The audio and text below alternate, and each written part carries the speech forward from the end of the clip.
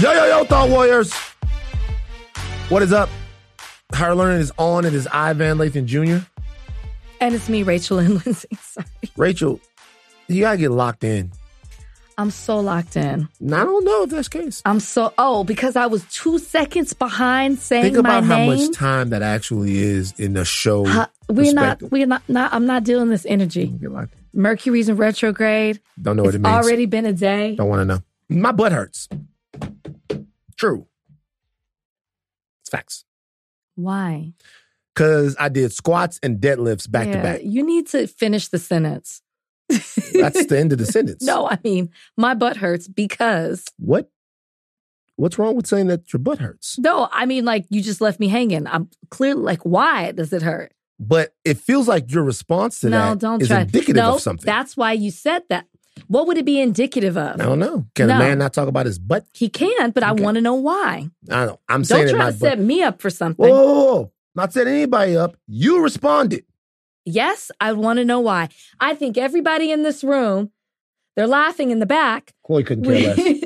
Chloe's back there adjusting her neck. Chloe is always unbothered. Do you notice that? Chloe is like 22. She has the soul of like a 56-year-old woman. I saw Chloe outside smoking a Newport. I come in here, Chloe's on the side. I'm like, hey, Chloe. She's like, hey, baby. Chloe could care less. I saw Chloe start smoking a Newport. Like I need some of that energy when you know what? You would have said my butt hurts and Chloe would have been like, so today on the podcast we're talking about, she wouldn't have even entertained it. She'd have said, you know what you need to do, baby? You say you got a hurt butt. Mama Chloe gonna tell you what you need to do. That's probably the devil. So look, I like to troll people with my workout videos now. I put 2 workout videos up today. I saw one of them. It looked great. Yeah, I deadlifted 270 today. Yeah. Yeah, 270 who are 8 you times. Trolling? Oh, because people talk about like the way you're doing it. They hate it. They hate my deadlift. They hate the way I box. Everybody's like, oh my God, you suck, whatever. Y'all gonna get these videos. I'm so excited when I'm in the gym. I'm at the Knox, the Equinox. I'm at the Knox. I'm going hard. Is that what they call it? That's what I call it. The Knox, we got eucalyptus tiles. You won't even step foot into the Knox. Oh, I know you have. I can't afford it. It's a lie. I looked into a membership. It's just a little out of my range. Rachel has a pool with the waterfall, guys. It's facts. Deny it. That doesn't mean anything. Hold on. Just hold on. Just real quick. That's where my money went. That's where my Equinox money went. I'm saying, is it true or false, though? True. I don't want to hear it. That's where my Equinox money went. How about that? You can't. I don't want to hear the stuff. Now, you might not want to go to Equinox. Maybe you and Brian just do the bar. I can see you guys just. But if you don't, it's not because you can't afford it. So yeah, I'm sore, but I'm getting. It's better though. Good. You know. Yeah, because you're getting in there. You go. How many days a week do you go to the gym? I'm in there every day. Even on the weekends? Mm-hmm. Oh, wow. I'm not lifting every day. Doesn't matter. You're there every day. But sometimes, that's impressive. Sometimes I go there, I hit the heavy bag. I hang around. I talk to Bruce. It's the guy at the gym that I talk to sometimes. I talk to Al. That's impressive. So, you know how we always joke about my hoarseness? Your what? Me being hoarse. Oh, okay. Why did you have such a strong reaction? My ears hurt. Do you know how we always joke about my whoring? I was like, no, we don't. You thought I said whore? I thought you said whoring. Yeah, my whoring. Like, you know how we always joke about my outline? I'm like, no. Okay, we don't joke about that. My hoarseness. Mm-hmm. So it's gotten to the point where like, I've been kind of like, I guess they call it texture in your voice since June. Mm-hmm. And so I finally was like, I got to go to an ENT, man. I might have even asked you for an ENT. I don't know. You got a doctor for everything. And I finally went to the ENT. You do. You like a hypochondriac. That's 2 of them in a row. You got a doctor for everything. You're a hypochondriac. That's 2 shots. I could have sworn you actually said that on I'm this a hypochondriac. Podcast. What I said was, I'm a man who has an ailment and then goes to get it checked out. That's what I said. But go ahead. I'm listening to your story. I went to the ENT finally because I'm starting to get shooting pains in my throat, and it's hurting my ear. And when I was a kid, I had my tonsils taken out. I had tubes in my ears. So I had issues at it. Why are you I don't know why that's funny. I don't either. Like, you can't even fix your face. I don't know why that's funny. When I was a kid, I had my tongue sticking out. I had tubes in my ears. What the fuck is going on over there? Like, tubes fall out. Like, I had, like, ear infections. So I've always had, like, ENT issues. So I go to the doctor, and she tells me that I have a polyp on my throat. Oh, that sucks. And so, like, we joke about, oh, Rachel's hoarse because she had a good time, and I'm always losing my voice. But I actually have a legitimate issue. I'm more so saying this for, like, don't laugh about issues. Like, I tease you for going to the doctor all the time. I'm a person who will put off going to the doctor. And I finally went because it's just so bad. Like, even as I'm talking to you now, my throat hurts. And turns out I have a polyp. So I actually have to go through a whole process of, it's not cancerous. Like, she's not worried about that. But they have to cut your neck open. They have to do open neck surgery, right? No, they have to, it could be allergies contributing to it because moving out here, it's been all messed up. So I have to get an allergy test. I have to do like a nasal spray. I have to do kind of a neti pot thing. And then when I come back, because I'm going out of town for a couple of weeks, when I come back, I have to get like a throat massage person. There's a name for it. And I have to do... You're disgusting. I'm just, you know. Let me embrace my Chloe. All right. Go ahead. I have to go to a vocal therapist. Wow. And if none of it improves with that, because I'm constantly talking, if none of it improves with that, and like one side of my throat is overworking to compensate for it, like it closed, like it's like inflamed and everything. God damn it. Yeah. So if I don't, then I have to have surgery. Damn. So moral of the story is, it could have been better maybe if I had actually had an issue and gone to the doctor. Do they give you like a there's like some steroid that'll shrink it though? No? Interesting. No. I mean, surgery is like the worst case option, but she's just basically saying right now your voice is like you're overcompensating for what's happening. If it doesn't get any better, it's only going to get worse. So bullshit. You don't believe the doctor? I think the whole thing is bullshit. I think that should I get a second opinion? No, I think it's bullshit that this is happening to you. Thank you. Sucks. Thank you. Thank you. I have a thought. Okay. I think that MC Hammer possibly dances better than Chris Brown. That comment makes me think that you don't care about what I said. I've already processed it. I've given the care, and I've moved on. MC Hammer dances better than Chris Brown. Here's the thing. Where did this come from? I was thinking about it, and then when you were telling your story that's about what you were thinking about. No, wait. Why am I here? Wait. No. I was thinking about it before, and then as you were telling the story, I was thinking, MC Hammer shouts a lot. I wonder if he ever got a polyp on his throat. And I think that it's possible. Does he still shout? I think that it's possible that MC Hammer dances better than Chris Brown. Because what we've done now is we've gone straight from Michael Jackson to Chris Brown. And almost everybody... That is true. There's disrespect uniformly gives it to CB, who's a fantastic dancer, an amazing dancer. I've seen recently some video of MC Hammer. And I think it's possible that MC Hammer actually dances better than Chris Brown, or for the times that his dancing was at least as effective. I mean, there's a dance named after him. He obviously needs to be in the conversation. Please Hammer, Don't Hurt Him was one of my favorite movies growing up. I bet it was. Did you like it? It was okay. I loved Hammer, though. I loved Hammer. The big time Hammer. I used to watch that movie all the time. Hammer was so great. Too Legit to Quit. Addams Family Groove. These were my joints. Rachel, we are going to open up this polyp situation to the Thought Warriors, and I want all of the Thought Warriors to... I don't want your medical opinions, but I will take, like, should I get a second opinion? I might need to get a second opinion. I mean, maybe not medical opinions, but maybe there's some sort of homeopathic thing that they can help you with, and then we can kind of get that thing going. So that's great. So here's the thing. It's Operation #Rachel's Throat. So everybody help Rachel with the polyp.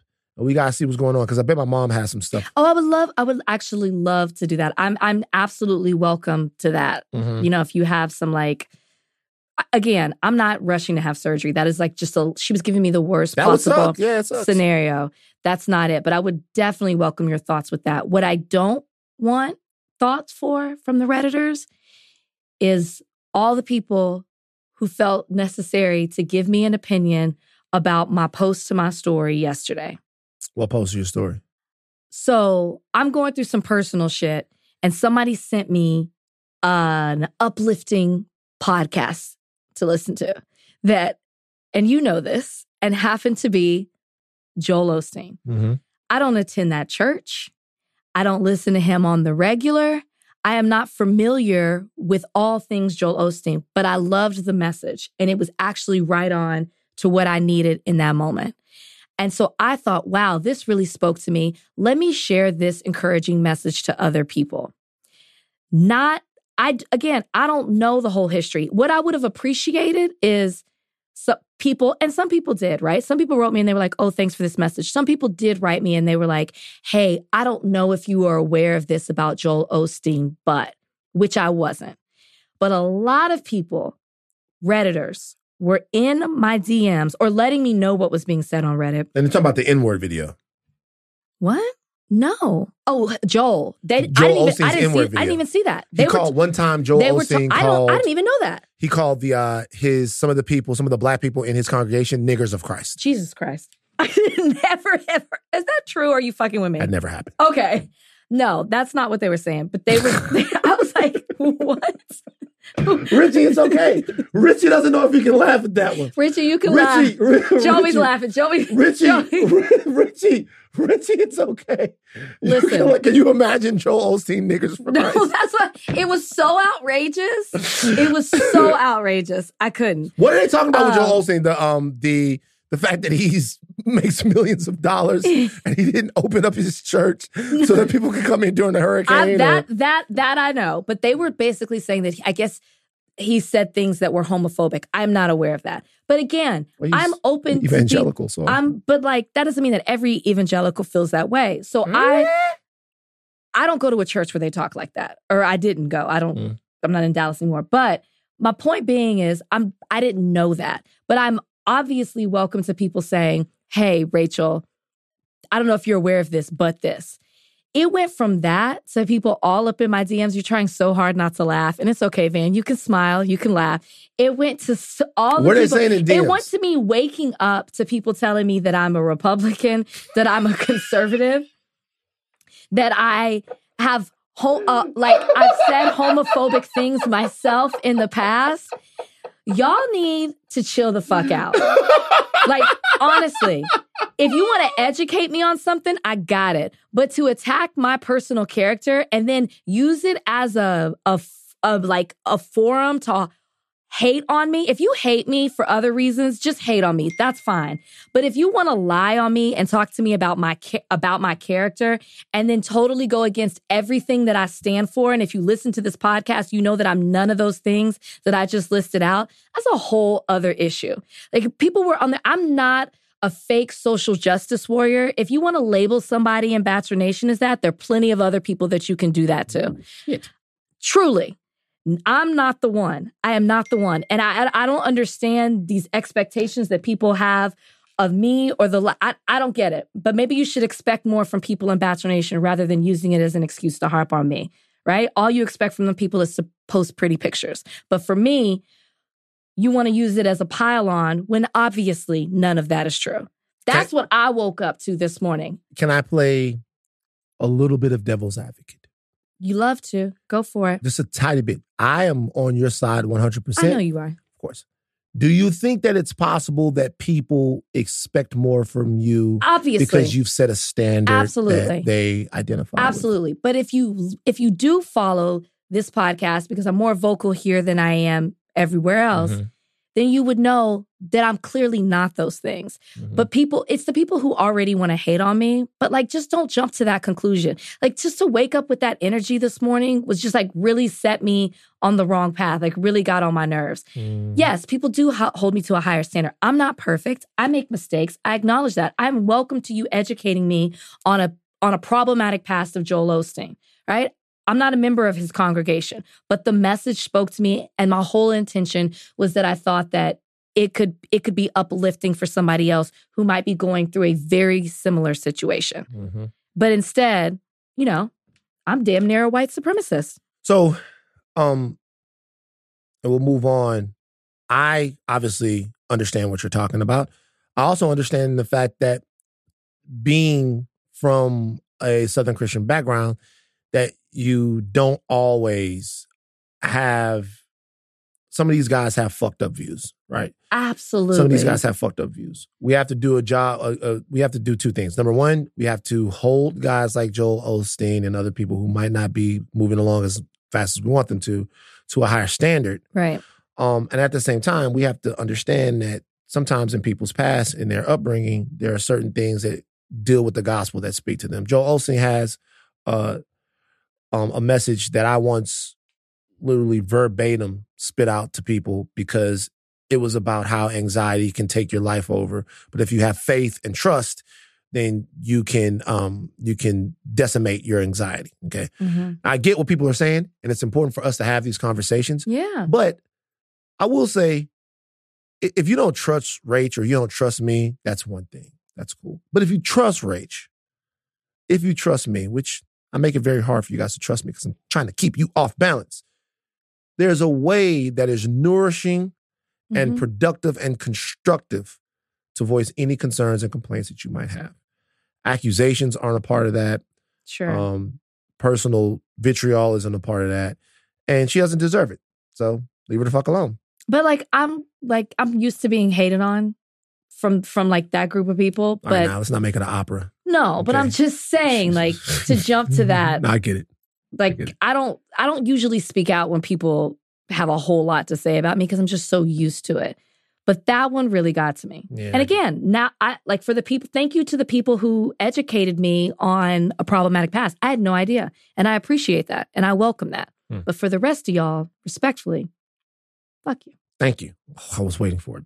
All right. So you guys, we had a lot of fun doing pleasantries. I can assure you that the fun in this podcast is almost certainly over. You know what the big deal of the day is. On the other side of this, it's Jacksonville. This episode is brought to you by Hyundai. You could be doing anything this week, right? You've got work, errands, friends, and a whole lot of fun in between. That's why the 2024 Hyundai Santa Fe is the capable SUV that's built for your life. With premium interiors, available wireless charging, and room for your whole cargo and crew. Okay, Hyundai. Visit HyundaiUSA.com to learn more about the all-new 2024 Hyundai Santa Fe. Okay, Jacksonville, Florida shooting. Racially motivated. 3 killed at a Dollar General store. A white gunman with a swastika emblazoned assault rifle killed 3 black people. So on Saturday, Jacksonville, Florida, Dollar General store. Angela McKell Carr, Anult Joseph Lagur, and Gerald Gallion, 29, 52, 19, and 29. Angela Michelle Carr was 52. Anult Lagur was 19. And Gerald Gallion was 29. The gunman was identified as 21-year-old Ryan Christopher Palmetter from nearby Orange Park. He wrote a manifesto. This manifesto had racist writings. He used racist slurs, according to Jacksonville Sheriff T.K. Waters. Now, here's a couple of things that we don't know. There were reports that when he walked into this store, he told all the white people to get out, and then he opened fire. There was a press conference done by the sheriff's office, and they could not corroborate that, okay? They don't know if that was the case. It's a detail that would make the shooting somewhat more salacious, but given what we know about the shooter and his ideology, it probably wouldn't change very much. We know why he wanted to kill black people. This is some of the audio from the press conference. The Clay County Sheriff's Office, who has been assisting our agency with this investigation, received information after the shooting that the shooter had authored several manifestos, one to his parents, one to the media, and one to federal agents. Portions of these manifestos detail the shooter's disgusting ideology of hate. Plainly put, this shooting was racially motivated, and he hated black people. He wanted to kill niggers. That's the one and only time I'll use that word. I want to be very clear that there is absolutely no evidence that the shooter is part of any large group. There's not a whole hell of a lot to be said here about the epidemic of mass shootings. There's not a whole hell of a lot to be said here about the vicious racism that exists in America. So I'm asking, because we've done it so many times. So what do we say? Seriously. It's a great question. It's like a broken record. You're right. I mean, what do we say? You could say the same things that you've been saying before. What do we do? I don't know. I mean, I guess it's frustrating to me because we're struggling on what to say because we've talked about it. It's like another day, another racially motivated shooting, whether it's against Black people or somebody else. So we're struggling on what to say, but then we're watching this unfold and I'm watching it be the same thing. This hateful tragedy happens. The sheriff gets on and talks about it. Particularly this sheriff gets on and talks about, actually, Donnie, you can play the audio. The story is always about guns. The people are bad. This guy's a bad guy. If I could take my gun off right now and I lay it on this counter, nothing will happen. It'll sit there. But as soon as a wicked person grabs a hold of that handgun and starts shooting people with it, there's the problem. The problem is the individual. So once again, here we are where it's not guns don't kill people, it's people do. We hear that talk. Then we know that whatever politician whose state this is in is going to come and give their speech about how this is a senseless tragedy. We're going to talk to the families. Has to stop, and we're going to do something. It's the same cycle over and over again. And I guess I just want people to realize you tell us that we live in a colorblind society. You make laws that reiterate that. Yet here we are with another racially motivated shooting.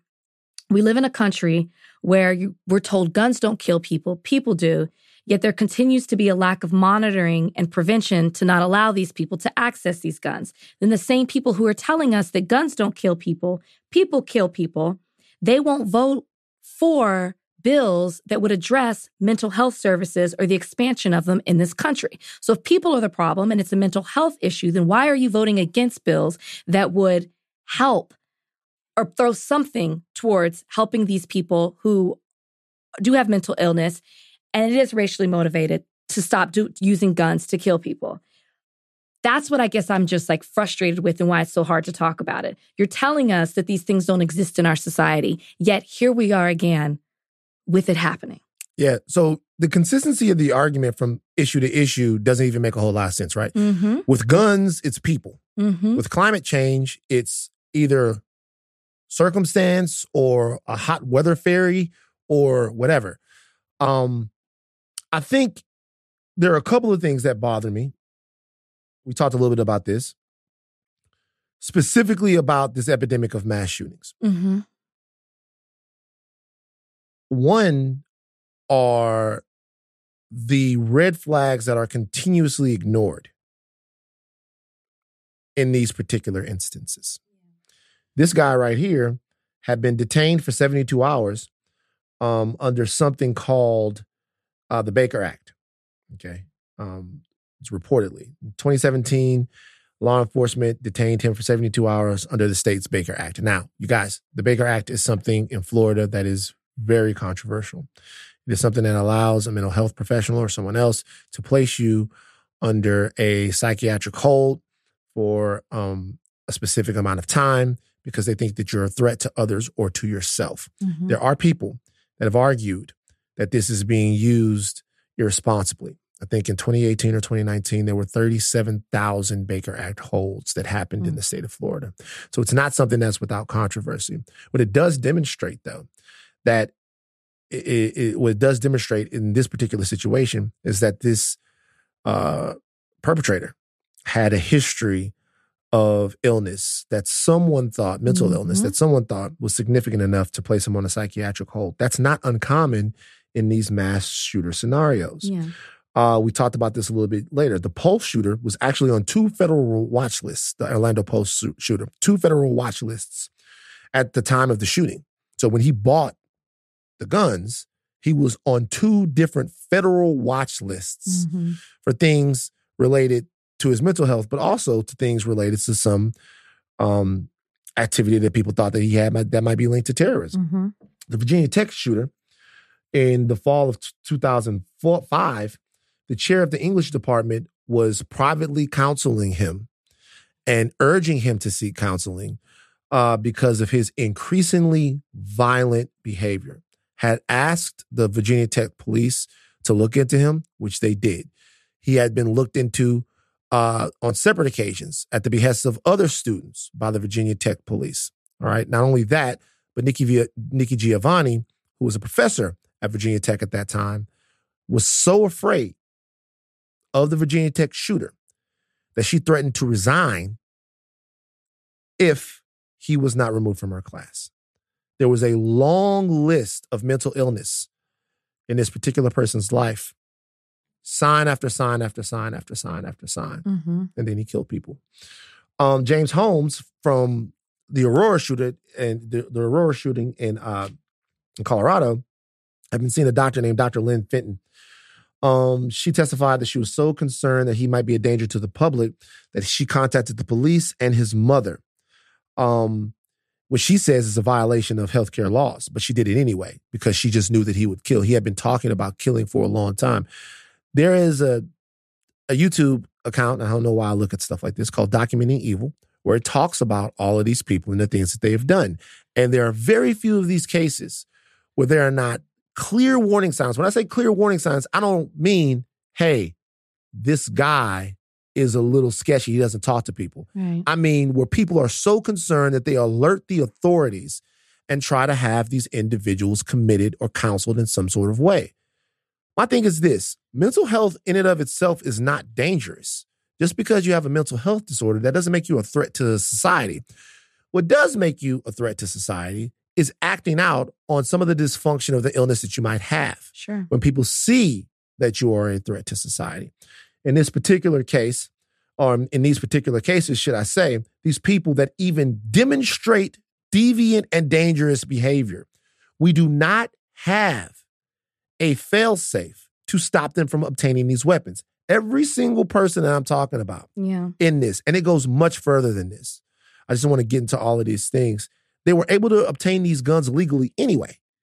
Anyway, despite the fact that everyone in their lives believed that they had this capability for violence. So in certain places where there are no background checks, a couple of these, the person didn't show up on the background check. One of them in Virginia Tech, there was a technical error with the background check to where it was filled out, it went through, and then it ended up being a situation to where they didn't even have the right person. Actually, this was in the Orlando shooter. They didn't even have the right person that was going for the gun license. It's so poorly organized, right? That's an issue. The Aurora shooter tried to join a gun club. Mm-hmm. And after hearing a voicemail that he left, the owner of the gun club said, if this guy comes in, don't let him shoot with us. You know what I mean? So what I'm saying is there has to be some seriousness on some side of this issue. We could talk about the fact that this guy's been radicalized in the state of Florida by a lot of what he's hearing. The fact that the right has front-paged a lot of these culture wars and made them their entire existence is going to have violent ramifications. Sure. If you are a person that is espousing all of this stuff, if you are minimizing people's rights, minimizing their expression, minimize when they're allowed to say who they are, how they're allowed to be studied, you're dehumanizing them. And the easiest thing in the world to kill is something that's not human. We have to remind people how human and special they are for them to really prioritize human life. Mm-hmm. And so the more we dehumanize people with policy, with rhetoric, things like this are going to happen, okay? So we have an unwillingness in all phases of this, an unwillingness to deal with the rhetoric, to deal with making Black people second-class citizens, blaming Black people. When we talk about blaming, I want to get to some of the reaction to this. Blaming Black people and gay people and Latino people, Black, brown, and Latino people for all the ills of America, right? Making them the reason why America is not quote-unquote great. Mm-hmm. So we have that, which we can't talk about with the other side. They're unwilling to have the conversation.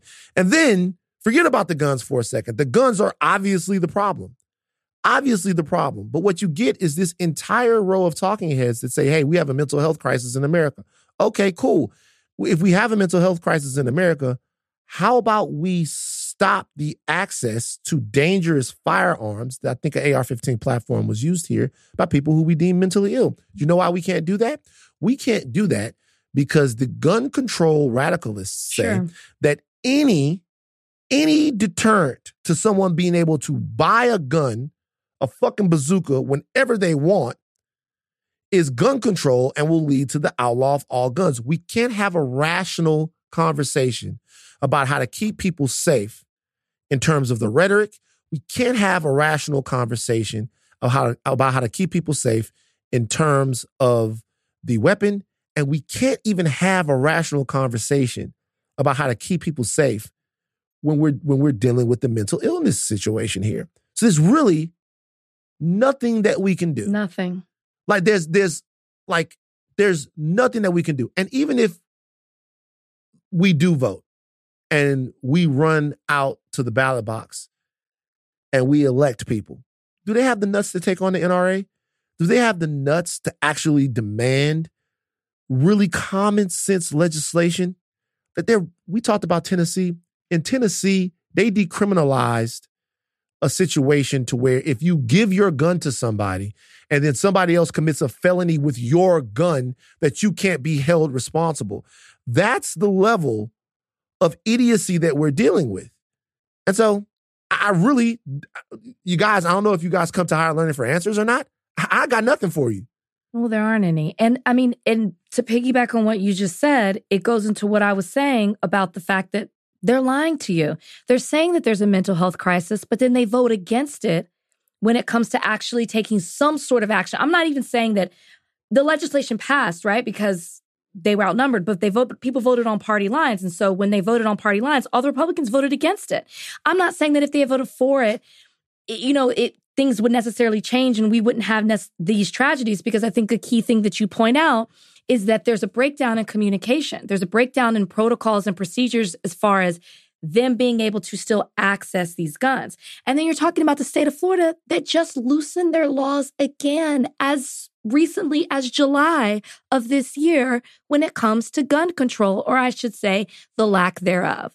So when I see a DeSantis stand there, or even the sheriff stand there and say people want to talk about guns, but it's really the people behind it. Or I see a DeSantis say we have to do something about this. You signed the bill in April and the law passed in July for you loosening the gun laws in the state of Florida. So what are you really trying to do about it? Leadership isn't legislating based upon what people like. Leadership, I know people think that. Leadership is legislating based upon what you think keeps people safe. Sometimes you have to make decisions that even parts of your own constituency might not like, because you are supposed to know better than them. You are supposed to be able to look at all of the things. You're supposed to represent their interests, no doubt. But at the same time, what you're not supposed to do is continuously continuously parrot the loudest voices in your constituency that don't care about anything other than their own personal freedom and not the health of an entire society. And that sounds weird. It sounds weird when I say people care about their own personal freedom rather than the health of an entire society. I don't think that sounds weird. It does sound weird to a lot of people. But I'm telling you right now, restrictions on your personal freedom in the interest of an entire society is what civilizations are based upon. And we just have to negotiate what those things are. In other places, you might be free to do all kinds of crazy shit, free to discriminate against this person, free to harm this person, free to do all of this. We make a decision for the good of us about what we should be doing and how we should be acting. Let's listen to some of the idiots on this. Vivek Ramaswamy went on Meet the Press and blamed black people for this. Facts. I'm not overstating it. He blamed black people for this, essentially. Play it. Well, I do believe that racism in many cases is manufactured in a way that creates more racism in this country. I cannot think of a greater way, Chuck, of driving racism in this country than to take something else away from someone based on the color of their skin. And so is there existing racism in the United States? Of course there is. But those last burning embers of racism, the last thing I want to do is throw kerosene on it. And yet that's exactly what I believe the modern culture is doing by creating race-based quota systems that deny people access to goods or services based on the color of their skin. The right answer to stop discrimination on the basis of race, as John Roberts said it, is to stop discriminating on the basis of race.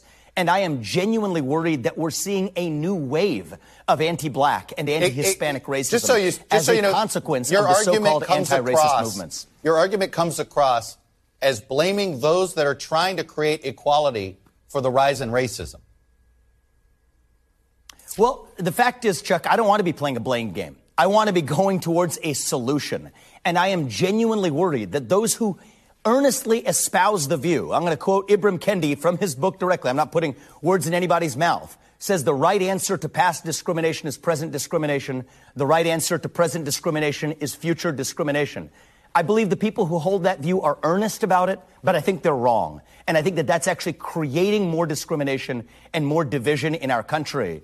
And I think the right answer is actually to restore colorblind equality, colorblind meritocracy, embrace what unites us across our diversity instead of celebrating our skin-deep diverse attributes. That's how I think we reunite this country, Chuck. And it's not blaming anybody else for having a different point of view, but I do think that as a leader, it's my job to articulate exactly how we will unite this country.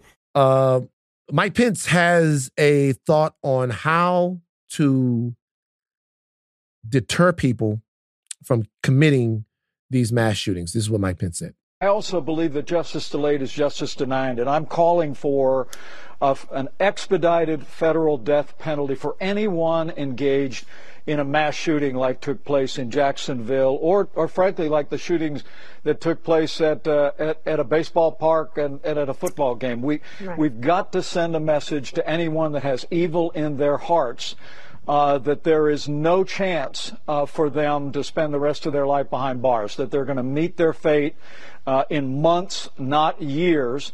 And I believe an expedited due process, a federal death penalty for those that engage in the kind of mass shootings that claim lives in Jacksonville yesterday is an idea whose time has come. All right, just so you guys know, the perpetrator in the Jacksonville shooting killed himself. Exactly. And by and large, with a couple of exceptions, these people commit suicide. They don't care about life, their own, and definitely not the people that they're murdering for hateful reasons. I mean, not that I expected Mike Pence to say anything that was towards the issue, but he really said a lot of nothing there. Vivek Ramaswamy said that whenever you take something away from someone, it throws kerosene on the embers of racism. That's to suggest that some of the DEI, I'm going to say what he's saying. What he's saying is that some of the DEI, some of the CRT, or some of the discussion around race in a contemporary matter over the last 10, 25, 15, I don't even know how long. I don't know when there's a period in America when we haven't had robust discussions on race. I guess he feels like that frustrates people to the degree that they have to go in and they have to kill people. That is such an obscenely disrespectful, tactless, stupid, ignorant, and honestly racist thing to say that I just don't understand how he is not roundly criticized for even intimating that.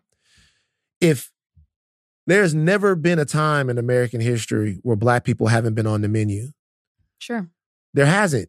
I'm sorry that that's inconvenient to everyone. It's just a fact. I know that you guys believe and you want to believe that you live in a country that used to kill a bunch of niggas and then one day they stopped. It's not true. They found different ways. They stopped maybe whipping you to death and they started feeding you to death. They made you kill each other by putting you in a deprived situation and saying, hey, fight for this last fucking hamburger. You know, it's just like, it's stupid. And so for Ramaswamy or anybody else to say that, well, the fact that we won't stop demanding that America has a conversation about race then emboldens white people to do things like this. shows either an intentional misunderstanding of American history, or what I more to the point believe it to be, an intentional minimization of the issues that Black people face.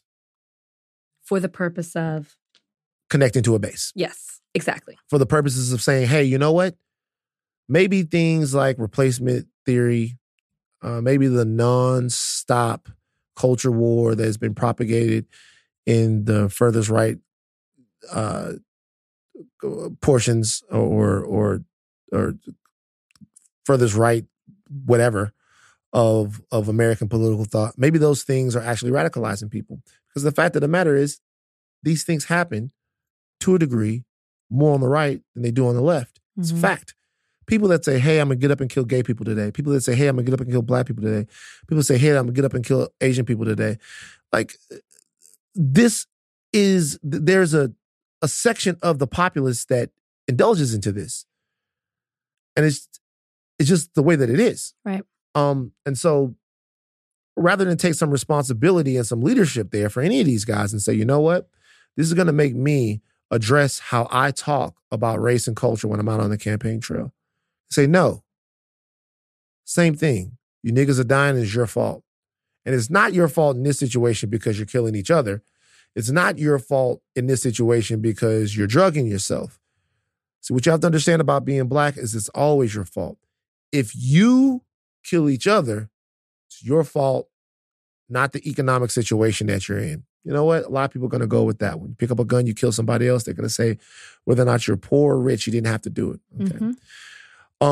If a white person kills you because they're mad, they pick up a gun and they decide they want to kill everybody that's in the Dollar General.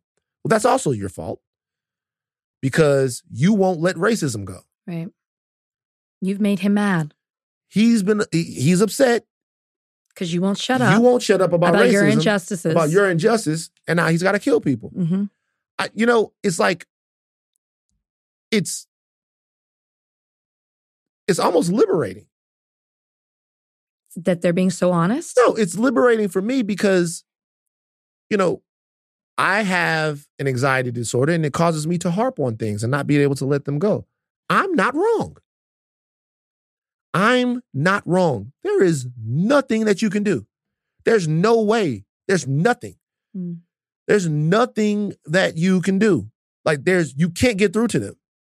The only way to win is to defeat them.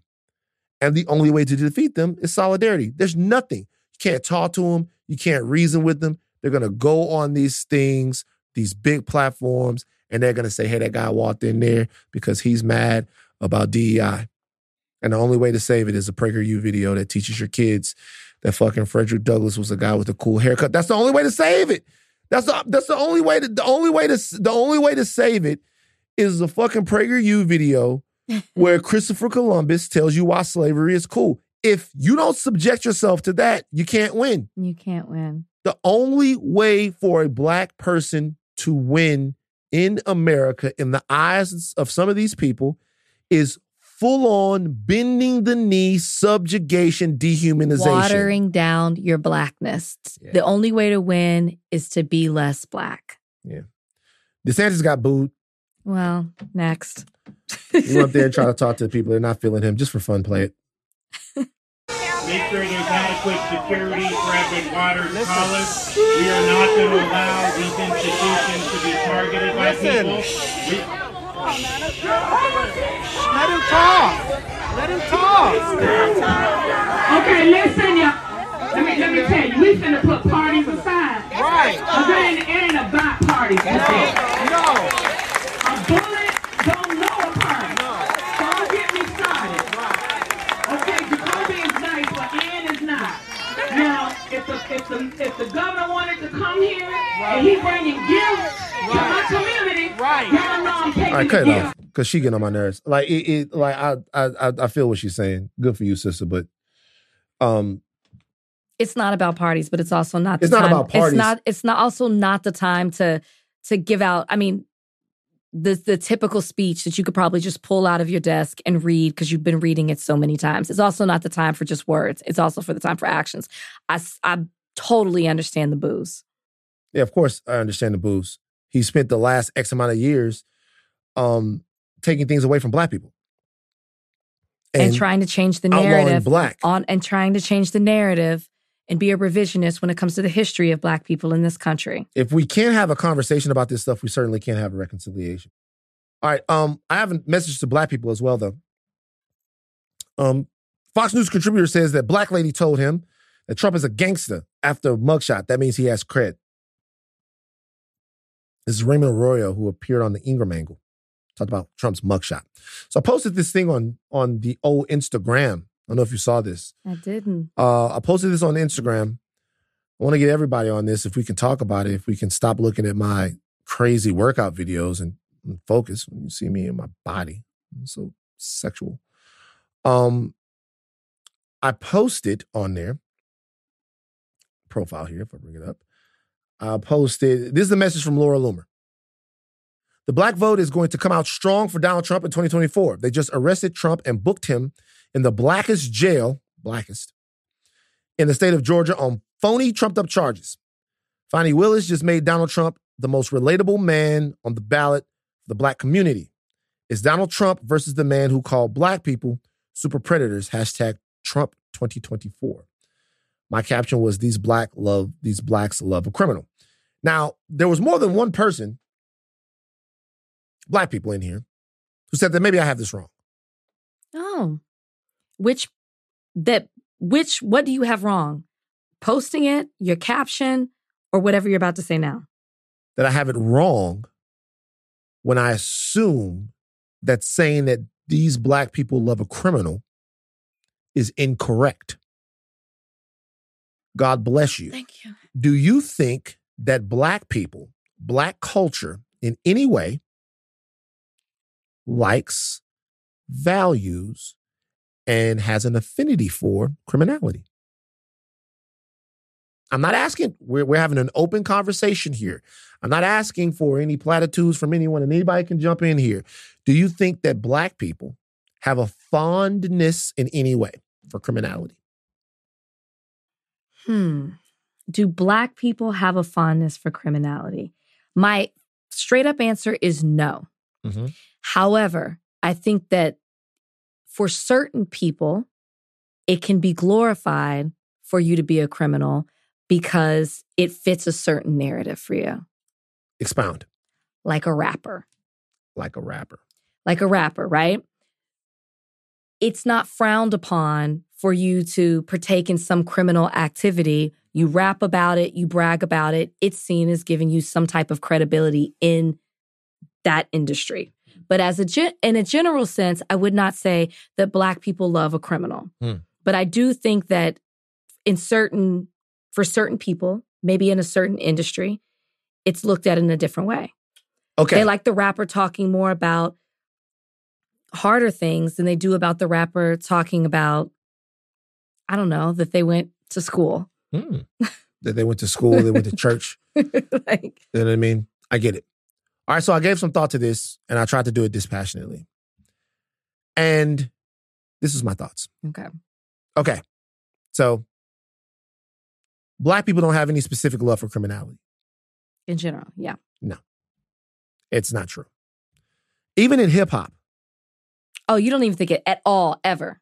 No. Okay. I don't think black people have any specific love for criminality. I don't. Okay. All right. I'll explain this. Okay. And I'd also implore people, when you're thinking about your people, who they are and what they are, to do it in a holistic way. Okay. To think about the totality of things. Okay. So, number one, I think America likes a criminal. That's the first thing. America. And it might take a little bit of historical IQ to understand that, but I'm going to challenge people to get it. I'm going to challenge people to understand that in the Wild Wild West, Billy the Kid, Jesse James, Doc Holliday, all of these people were written about as if they were stars. There were comic books written about them. Now, when we first talk about lawlessness, I'm not going to talk about all the immoral things that people did before then. But when we first talk about lawlessness, I'm the marshal, I'm the law. American law. The law in the West was the gun. And people who could kill a bunch of people who robbed a bunch of people, they were made heroes. Mm-hmm. They're still making movies about these guys now. They're still delving into their lives, how complex they are, what they did or did not do. The coolest character in Tombstone is not Wyatt Earp. The coolest character in Tombstone is Doc Holliday. Mm-hmm. I'll be your Huckleberry. Mm-hmm. All right? A killer who has a moral sinner. The archetype of that has existed in American folklore and been worshipped by America as long as there's been in America. You can fast forward 30 or 40 years to the Public Enemy's era of America, where national heroes were made out of Babyface Nelson, Bonnie and Clyde, John Dillinger. At a time when the country was economically depressed, anybody who would grab a Tommy gun, go into a bank, hold the bank up. Mm-hmm. There were places like St. Paul, Minnesota, that were sanctuaries for criminals. If you come from St. Paul, Minnesota, you might be related to fucking John Dillinger or Babyface Nelson or any of the rest of these people. That whole Public Enemies era of America, these people were celebrities. After those people became celebrities, a new version of American criminality came in. El Cosa Nostra. The most popular shows in American history, The Sopranos, The Wire, Breaking Bad. These are about people acting deviantly in terms of society, but who have moral sinners. The type of stuff that America likes. They like people that break the rules that they set, but for reasons other than the fact that they're just a lowlife. Criminality, rebelliousness, all of that stuff is baked into who we are as Americans, okay? This country is founded by a bunch of guys who broke the law, threw a bunch of tea into the harbor. Criminal act, maybe a terrorist act when you look at it, but they were right for whatever reason. Mm-hmm. I think what Black people sometimes latch onto is this same spirit of, hey, we just like somebody that has all the fly shit, doesn't matter why they have it. But also, we understand the situations that create the attitude that says, I don't want to go work where you tell me to work. I don't want to go learn where you tell me to learn. I'll get it however I have to get it. And so because that person might be in closer proximity to you, you don't love them because they're a criminal. You love them in spite of what it is that they do. Them doing that doesn't disqualify them from your love because you get where they're from. There are people in my family who are drug dealers, drug users, robbers. We know these people. We love these people. In spite of what they've had to do, we know where they came from. We don't love them because they rob people. Mm-hmm. We don't love them because they sell drugs. We love them in spite of it. Rap and street culture is a different thing. There's a part of rap, and only a part, maybe the most popular part, but only a part. Correct. We've talked about it on this podcast. Only a part of rap that demands that you be street in order for you to be a huge, huge success. There's a part of it for sure. Sure. I would caution people, though. I would caution people in even giving power to Black people in propping that up. Because the reality of it is not Black people in America that made hip-hop the most dominant form of Black expression. That was white people. And the same reason that white people love a criminal in the form of Tony Soprano or Vito Corleone is the same reason why they like a criminal in the form of 50 and who he used to be, or Hove and who he used to be, or anybody else. That is what they like. Hip-hop is now in a situation where the tail is wagging the dog, where we see that projecting a certain image of ourselves is financially viable for us, so that's what we do. That's what we do. What I mean is, look, and you can look at hip hop and say what is, it's a heavily trendy thing. When it was about lyrics, everybody was lyrical, or at least they tried to be. All right. When it was about selling drugs, everybody was selling drugs, or at least they were trying to do it. When it was about singing on your records, everybody started doing that too.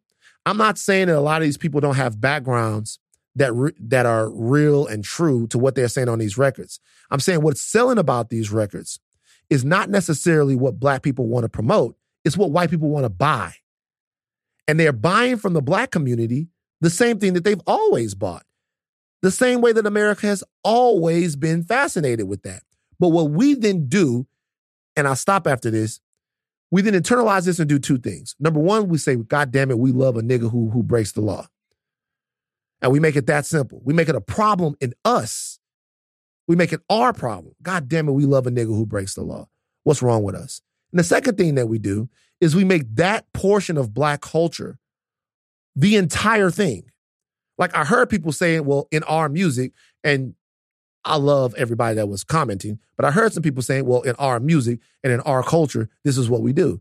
No, in hip hop, black music is more than hip hop. Sure. The black experience is bigger than hip hop. My mother doesn't know who fucking Pooh Shiesty is.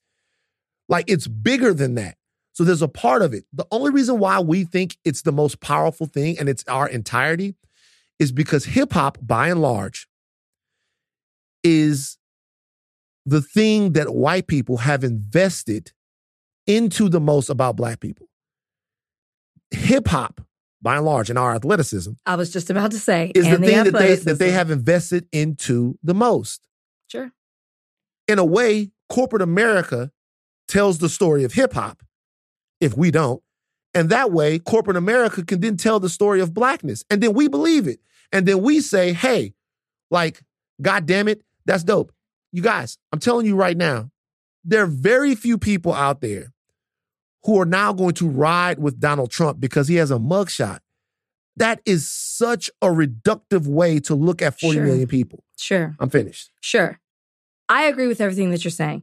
I don't subscribe, as I said at the beginning, that black people love themselves a criminal. I agree with what you said, and I think it's a really interesting point in talking about what white people love about black people, and particularly to music, and they're the ones making it popular. The reason that when I talk about rappers, when I talk about loving a criminal, I guess I'm thinking of the conversation that we had about drill music. And we talked about, you played the song of people bragging about who they killed. Mm-hmm. Is that white people doing that? Or is that a sector of music that commits a certain crime, brags about it, and it becomes popular to rap about that particular thing? Okay. I wouldn't say in general that that's what hip hop is, but there is a sector of it where it is glorified. And maybe, yeah, like white people are buying music. You go to these rap concerts, that's who's in the audience. But I would say that there are black people in the community, maybe it's super small, that do glorify and praise that. And that's not just coming because white people are buying their records. I agree and I disagree. Okay. So there are certainly black people who, based upon a lot of different things, white supremacy being one of them, take pride in how savage or crazy or whatever they are, for sure. But I want you to think about drill music. Think about drill music in and of itself. Having covered this when I was doing Hip Hop Homicides, we would sometimes see people come to King Von's mural across the street from Parkway Gardens in the South Side of Chicago. I never saw one black person doing it. I never saw one black person leaving out of their hood or wherever they're from. Some of these people fucking Scotland. All right? Never saw one black person doing it. Never saw one black person going, hey, I got to go here and take a picture in front of King Von's mural. I'm sure that it might have been, I never saw it. This is what I'm saying. The drill scene, all of the customs and all of the things that surround drill music, the smoke and all of that stuff happened organically. All of that stuff comes from things that they're doing based upon really a war. They want to say a gang war, but it's actually a war that's happening on the South Side of Chicago. All of that is real. It's really happening to them. The mass marketing of it and the star-making arm of it, black people don't control because they can't control it. They don't control it because they can't. Can't control what? They can't, black people can't make Chief Keef a superstar Interscope's got to do that. So when Interscope comes in and makes Chief Keef the biggest deal, Chief Keef is everywhere. His music is everywhere. There's no responsibility from the corporation or the record label to police what Keef is saying in his rhymes. And maybe they shouldn't. The spread of that and the drill culture from Chicago to London to New York to Jacksonville is done by capitalism. And capitalism's loyalty is to money. So when we say that this becomes black culture everywhere, no, what's everywhere is capitalism. And people see, no matter how they were rapping in Jacksonville before this, no matter how they were rapping in London before this, no matter how they were rapping in New York before this, no matter how they were rapping in the South or whatever before this, they see that's what they like. So because that's what they like, well, that's what I'm going to do. Now, does that mean that you don't come from a violent place wherever you are? Sure you do. But what you also see is the further you go, the more violent and out there you get, the more that's in it for you. And we're seeing that everywhere. Like, the reason why these kids are on social media, like describing the people that they kill and legitimately incriminating themselves, is because the more brazen you are, the more it works out for you. That's why you would run in someplace and punch somebody in the face and then run. That's why you would go to some place and piss in the aisle and then run. It's because it's working for somebody. Now, if we want to make that a cultural thing, that's fine. But what I'm saying is, when we start looking at who we are and who we really are, our music and our expression has always come from a reflection of what we do. I agree. I'm not saying that you don't agree. Yeah. I'm saying whether it was Muddy Waters with a guitar talking about his life, whether it was jazz in New Orleans, blues, wherever it is, rock and roll, we talk about it, we do it. And then when it hits big, we see how it changes. In the 60s, the way it changed was they said, we don't need you black people to do it anymore because we got some white boys. And these white boys will do it. And when these white boys do it, that's the deal. Now, it's like whatever the fuck is going to sell. And this is the only thing I'll say.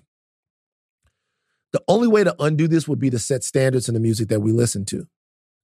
Right? All of this stuff is a commercial. It starts to get to a point to where you don't know whether or not you actually want to buy it, rather than if you're buying it because someone's telling you you have to. Like, you're sitting down and you're not hungry, and then a McDonald's commercial comes on, and then you go, shit, do I want a quarter pounder? You're sitting down and you're not thinking about fuck a bitch, kill a nigga or whatever, and then you see a video with somebody doing it, and it looks so fun, you think, why, do I need an op? Over the last 10 years, I've heard so many people beg for enemies. I've heard so many people go, if you don't have a hater, you ain't nothing. If people don't hate you, you ain't nothing. What do you... I didn't hear the Temptations saying that. Like, you know what I'm saying? I've heard so many people beg for enemies, beg for smoke, beg for it, waking up every day with a different enemy. And so, like, all I'm saying is, like, none of this has to do specifically with the experience of being black. This is an amalgam between blackness, the situation of it, in terms of one part of it, which is the depraved, or the depressed or deprived part of it, not the depraved, the deprived part of it, that mixes with American capitalism, that mixes with how we perceive each other. The moment that we start to really examine who we are and not examine who we are through the white gaze, we'll really start to know ourselves. White gaze. White gaze. That's what I say. It just sounded like white gay people for a second. Like white gay. So I was like, I just want to be clear. Anyway, so I'm saying right now, is nothing black about being criminal. Yeah. You want to take down your post? No. I'm not taking it down at all. Because like, what I was doing, look, these blacks love a criminal. No, white people think that. And y'all niggas might even think that, but it's not true. Goddamn niggas. Joel Osteen was right about y'all. Okay, look. Keke Palmer. Oh, that's where you're going? Did you really think Keke broke up with her boyfriend? Okay, so Keke Palmer. She didn't. So Keke Palmer and her boyfriend posted a video of him taking her out on her birthday. Got all the people talking. I didn't think that's I don't know if they're boyfriend or girlfriend, but that's the father of her child. Yeah. Like, I did not think they were together. I didn't really think that much about it. But were people upset? You know, you love to read the comments and do your little autopsy. I don't know what people were saying, but this didn't shock me. I don't, I just say that, like, y'all, these lives that y'all pour so much into, these people is real people. And they go home and suck on each other and they don't even be thinking about y'all. They don't care what y'all think. That part. These people go home and they be curled up. Even if on Monday they mad, they don't be thinking about y'all when they all curled up like a pretzel. Y'all get yourselves bent out of shape like y'all some pretzels. And then they go home and do the Kama Sutra. And they pop back up and all y'all do is get mad. Stop. Concentrate on your own shit. Yeah, but they also, I mean, Kiki was fueling the fire and loved it too. Yeah, and by the way, because she knew y'all would respond to it. Right. Well, once again, and she has a new song, a video. But once again, that goes back to what I'm talking about. It's all for show.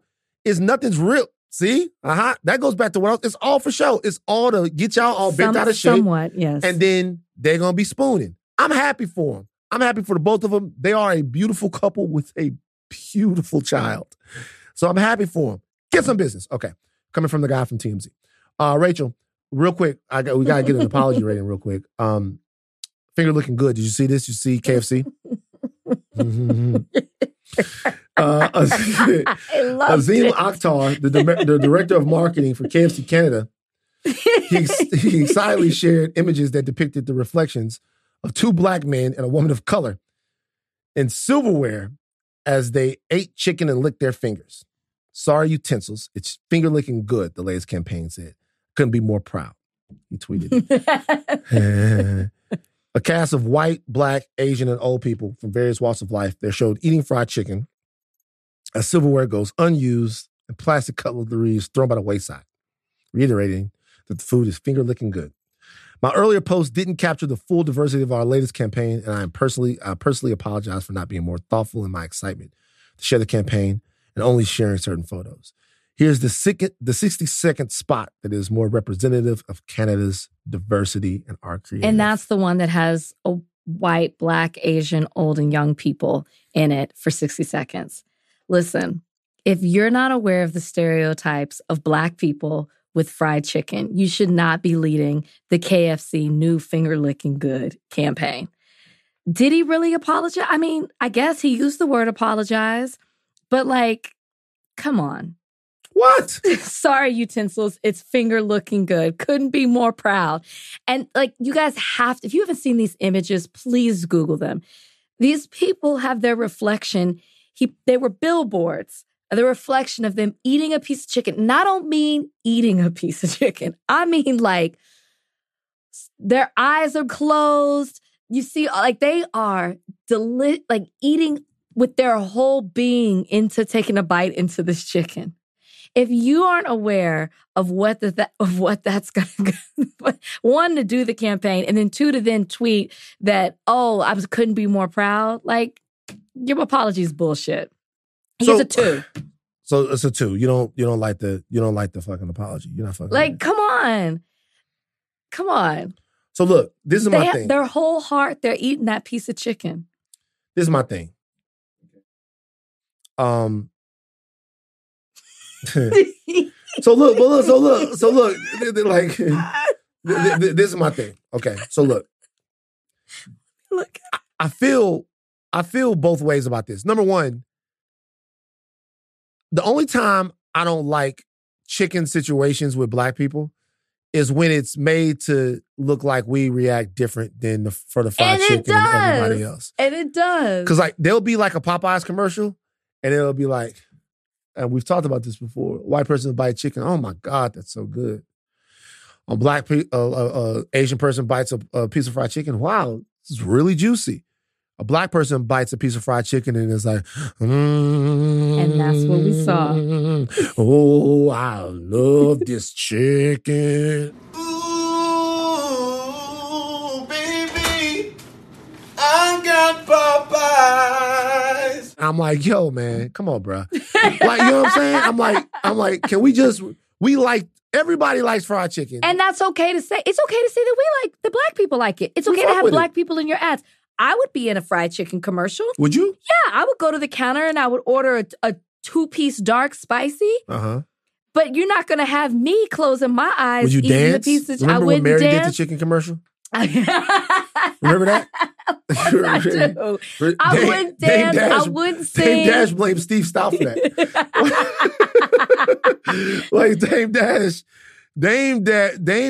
blames Steve Stout. You gotta know better. For Mary J. Blige and the chicken commercial. But okay. But why can't they? He's from Canada. They have different chicken standards. No, come on now. Like, stop. You don't feel like Canada has different chicken standards? Wait, was it Burger King or was it chicken? It was Burger King. It was Burger King's chicken tenders or something. It was. No, but like I know people get mad at me when I say this. Yes, maybe some cultures don't understand the correlation between black people and the stereotype that exists with black people and fried chicken. I'm going to say that I do think they do in Canada. I mean, your ad heavily featured black people, and it was the black people that were just fully indulging into themselves into the fried chicken. Come on. Okay, let me ask you this then. Fine. What is the acceptable amount of enjoyment for a black person just what I said, ordering it. I don't want to see, at this point, I don't want to see a dance, a song. I don't want any type of sound effects. Maybe a smile. Chicken smile. Give me your best chicken smile. Like Rachel, for the people that are watching, Rachel's going to eat a delicious piece of fried chicken. No, I'm not going to eat it. That's unacceptable. What? In a commercial, I would never eat a piece of chicken. I would simply order it. No. I'm not. It's not good. It's not going to be a good look. Wait. So I'm never eating it. You would never. Wait a minute. That doesn't make a whole lot of sense. You're not going to eat. You would be in a fried chicken commercial, but you wouldn't eat the chicken in the commercial. I would go to the counter and I would order it. I would say, "Excuse me, hi, how are you doing? I would like. Where's my camera? Hi, how are you doing? I would like a 2-piece dark spicy, fries, and a soda." Okay. And I would smile as I grabbed the bag and I walked out. I'm not opening the box. First of all, this is a lie. I'm not on a commercial. Yeah. I'm not doing it. No, you're going to do it. No, I'm not. You're going to do it. Are you doing it? So I'm a representative of Big Chicken. And I'm like, well, Miss Lindsay, I know that you have your reservations about eating the chicken. But I'm already walked away from the table. You're not going anywhere, nigga. We need to talk to you about this chicken. We got $15 million. You just turned into the Colonel. For 2 commercials about this goddamn chicken. You in or you're out. I can't. I'm going to live Bullshit. forever. Chloe, would you eat it? For $15 million? I just can't be. So I can't coon. I can't coon for 15 because that's what that is. See what you did? I can't coon for 15. See what you did? See what you did? That's what it is. Let me finish though. Let me finish. 15 million, I'm going to eat the chicken in a pro-black way. What's that look like? I'm going to wear an Asada shirt. No. That's... I don't subscribe to the chicken shame.